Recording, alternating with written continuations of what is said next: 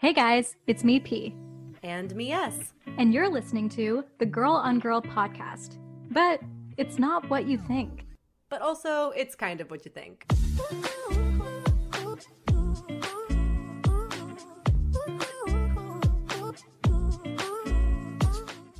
Okay, here's the deal. My name is Persis. I'm queer, Indian, femme, and a little over 5 feet tall. And my name is Sarah. I'm straight, white, cis, and a proud ginger. Every episode, we're going to talk about sexuality from a queer perspective, from a straight perspective, and what it means to find the fluidity between the two. We're going to talk about taboos, labels, dating, awkward moments, pop culture icons. We're also going to talk safe sex, self-discovery, discrimination, and what it means to be a queer minority.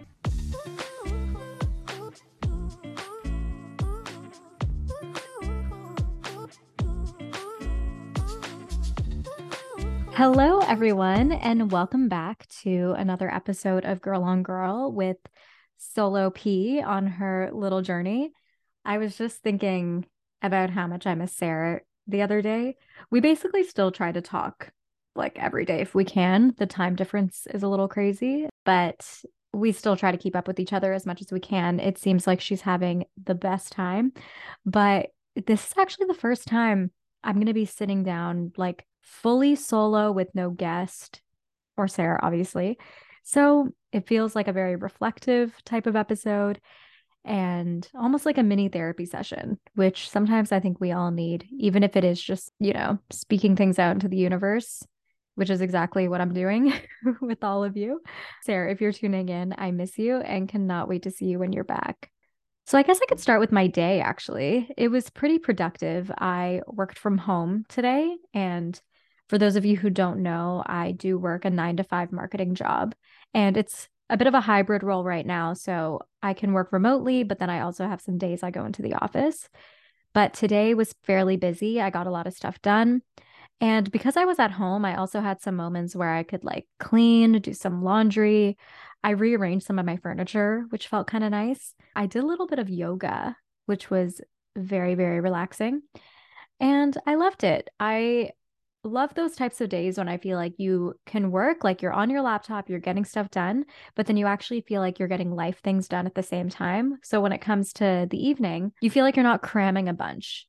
Tonight, I was able to like relax and cook some dinner, and I knew I was going to record the pod episode. So I'm recording it at a very, very decent time. And speaking of dinner, guys, this is definitely not sponsored, but HelloFresh, if you want to sponsor us, that would be amazing.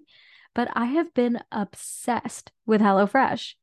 I feel like living as a single person in the city has been pretty expensive. I mean, trying to grocery shop for one is pretty tough. So that's actually what kind of drew me to HelloFresh. I wouldn't say I'm like a bad cook necessarily, but I'm definitely someone who needs instructions. And if the ingredients are all there, I can follow a recipe and it does turn out pretty good. HelloFresh was made for me in that way. I made this really, really bomb sweet potato beef chili, and all the portions were just there. And I feel like I have lunch for tomorrow, which is great. Because another thing too is that with cooking, being a solo person, it's always hard to kind of think right away of, what recipes are you going to be making? And then I spend so much money just trying to make one thing. So I don't know, guys, I would recommend this. So this is just free promo for HelloFresh. But the chili was pretty amazing. What else is happening to me? This week, one of my best friends in the whole world, Jess, is getting married to her fiance, Ellis. And by the time this pod episode comes out, they'll actually already be married. So congrats to both of you. Jess and I have been friends for like, oh my God, 13 years. We met when we were 14 in a grade 9 drama class, I think it was. And we just instantly clicked right away.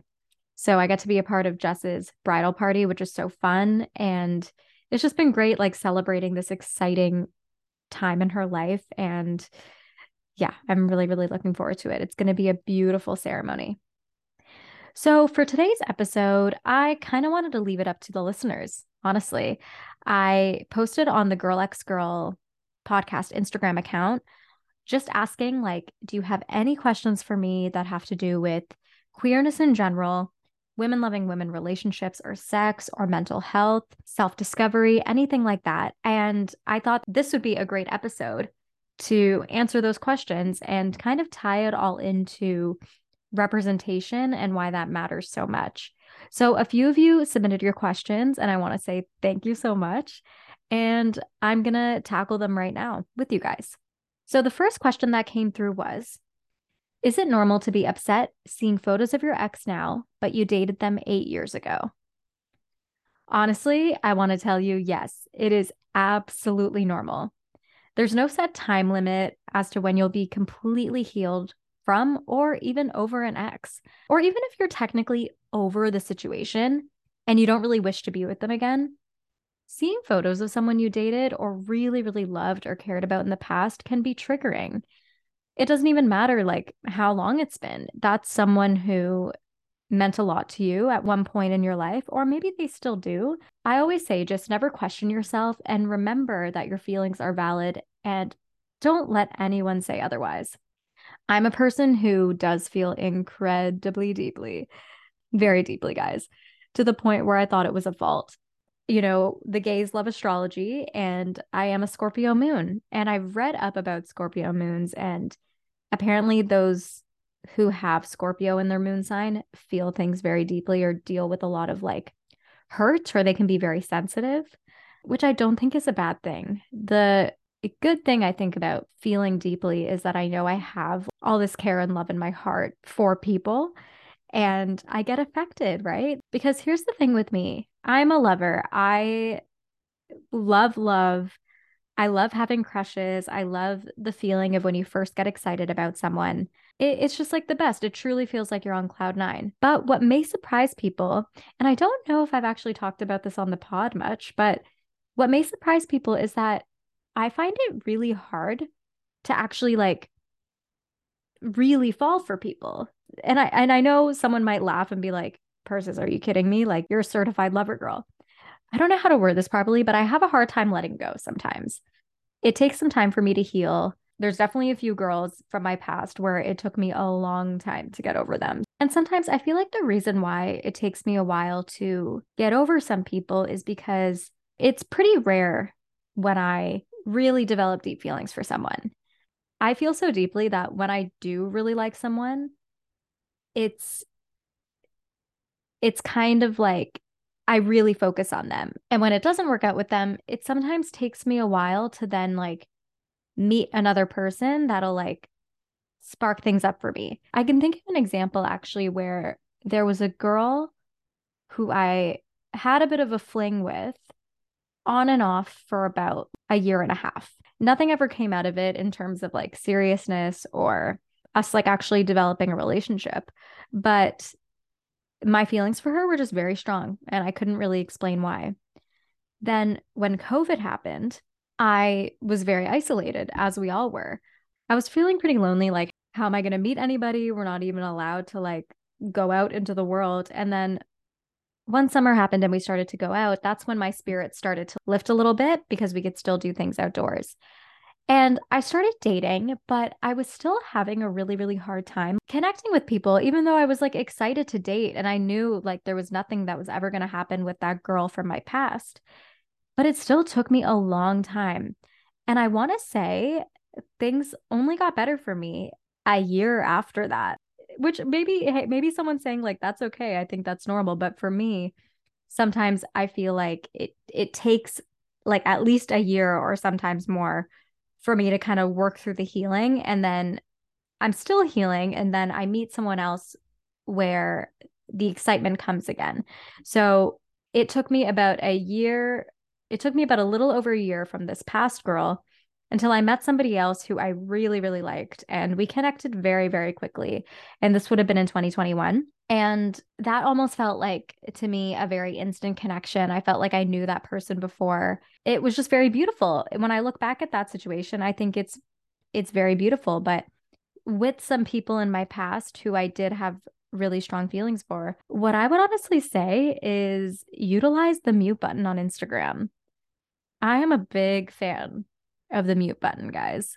I have to say, because I'm not really the type of person who will block someone or unfollow them, especially if things did end on amicable terms. Whereas if the mute button is there, it does help you because you're not going to be seeing their photos or their videos or anything. And when things didn't really work out with the girl I had connected with a couple years ago, we'll call her G, it was one of those things where I felt like, it didn't happen because it just wasn't the right timing. It wasn't really supposed to. And all of that was fine.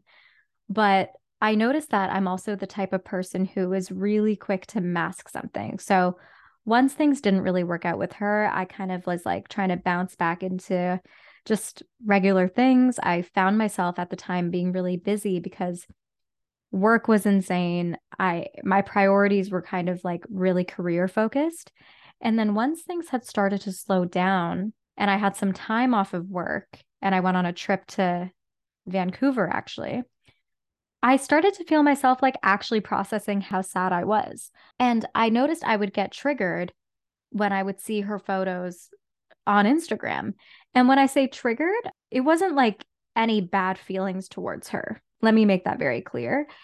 It was just that I was like, shit, I'm sad. Or, you know what? I think I'm realizing that I'm not really ready to be like seeing her stuff because it makes me feel some type of way.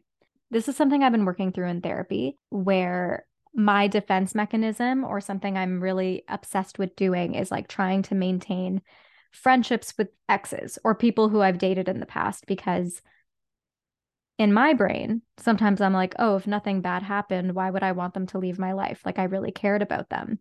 And sometimes that makes sense. But I think it only makes sense if you don't have feelings for them anymore. Otherwise, I just don't think it's really a healthy friendship, especially if like both of you just want different things.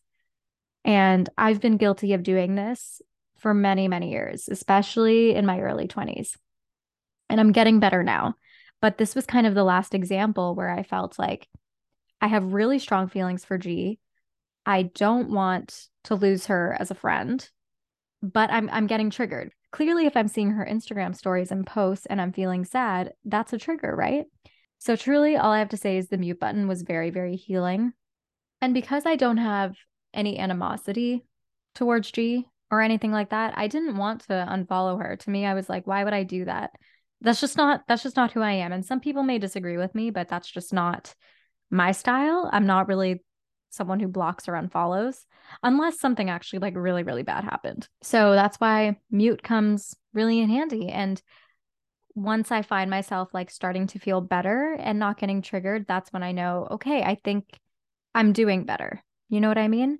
So, just to sum this all up, it is totally normal to be upset seeing photos of your ex, even if you dated them 8, 10 years ago. I'm even for me, right? It's been a couple years and I still get triggered here and there because I think if I'm being realistic with myself, I still have some like unresolved feelings. And I think that's also normal. I don't need to be like beating myself up for it.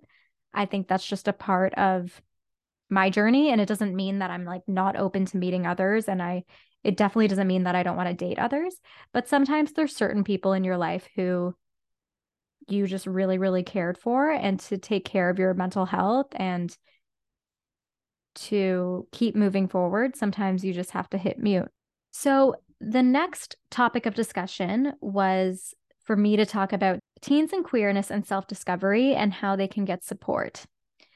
So I came out as bisexual as a teen and then later discovered I was gay when I entered my mid-20s. As a teen, I struggled with my identity and I definitely masked everything. And as you guys know, I masked my romantic feelings for my best friend at the time, who we call Alice. So my early 90s peers may remember the online forum, Tumblr, and that was a huge creative outlet for me without me even realizing it was. So my advice for teens now would be to look into any queer online forums, websites, support groups, LGBTQ plus youth organizations, and any queer media you can consume, whether it be movies, TV shows, podcasts, aka Girl on Girl, giving ourselves a little plug, or books. I find that reading queer storylines in books are actually really helpful because you can find yourself relating to the characters and relating to their storylines. I remember watching Pretty Little Liars as a teenager and loving Shay Mitchell's character, Emily, who is a lesbian character on the show. And Emily is dating a girl named Maya. And I'm not going to lie, I really, really related to Emily. Like, hands down. I honestly probably considered Maya and Emily's relationship very similar to how I felt for Alice. And even at times, how our dynamic was. Like, yes, we definitely were not outwardly in like this relationship, but it was definitely a friendship that wasn't 100% platonic. So, me having Emily's character was truly life changing. Shay is a very feminine presenting woman, and in the show, they don't change her character up in any way. And I really appreciated that because I feel like I saw someone who kind of looked like me and could apply her experiences to my own life in a very, very natural way. And I was still dealing with a lot of internalized homophobia and was struggling to really accept myself fully for who I was. But then I finally did. And I got to say, it feels really good to just be out and be gay. And of course, if anyone does need support, you can always, always send us an email at girlxgirlpodcast@gmail.com or shoot us a DM on Instagram at girlxgirlpodcast. And the last question I want to get into is, why does representation matter? And what does it mean when women loving women shows get canceled? So there are so many reasons I could list as to why representation matters. I was watching a Shannon Beveridge YouTube video. I want to say it would have been like a few weeks ago. And she brought up something that really hit me. And I think it's really important to say. Shannon mentioned that one of the reasons why representation is so important is because that's why she's alive. And I related to that like crazy. I'm not trying to make this all dark, but without representation, it's very easy for people to feel invisible to the world.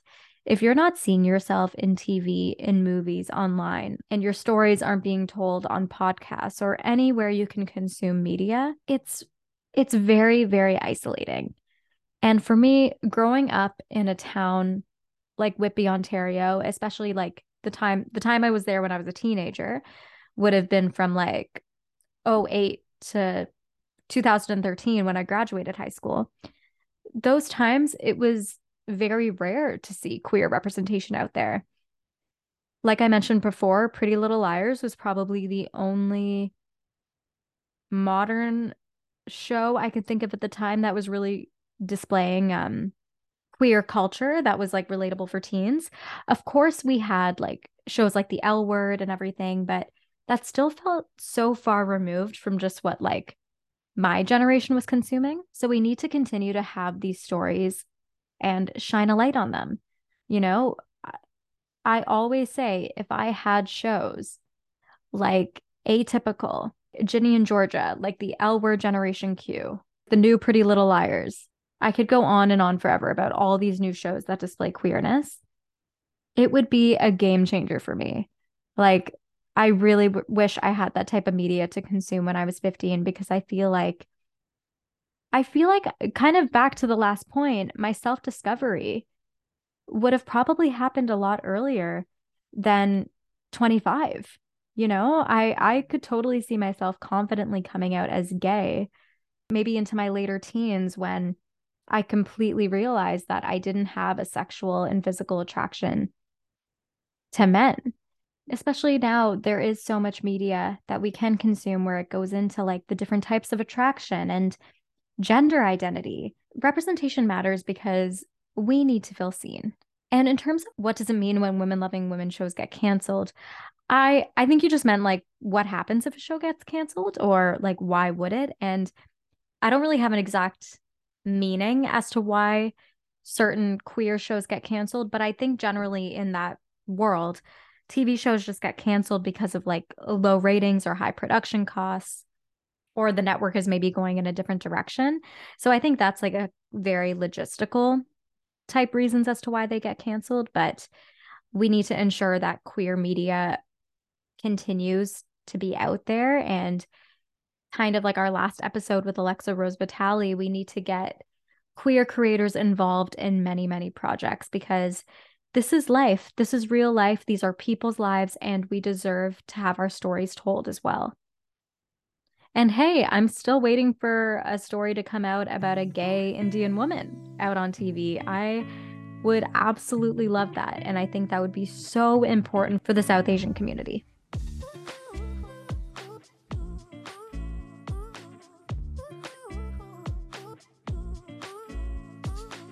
So for this week's In Case You Missed It, I wanted to talk about new Sam Smith.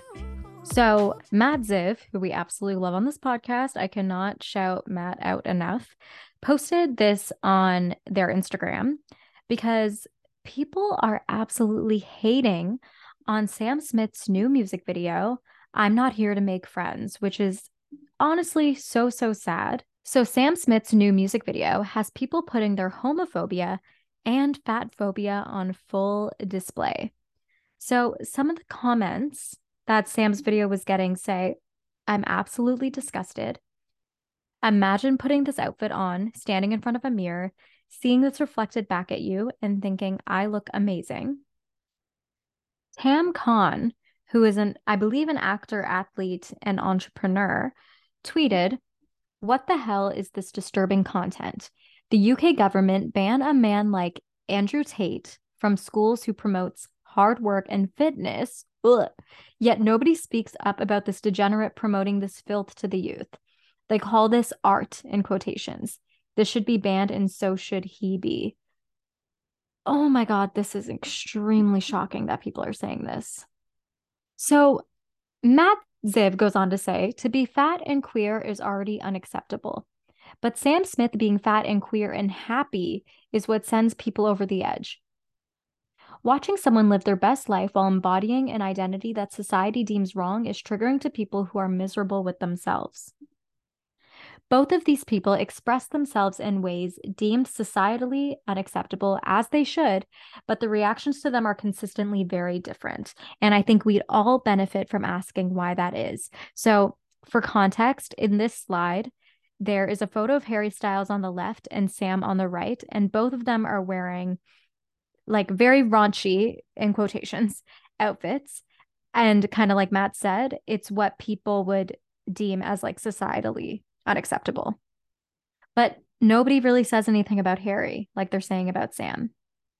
Someone wrote, what happened to 2014 Smith? I refuse to believe this is Sam Smith. Wow. And most of these comments, especially talking about Andrew Tate, like let's not even get into this.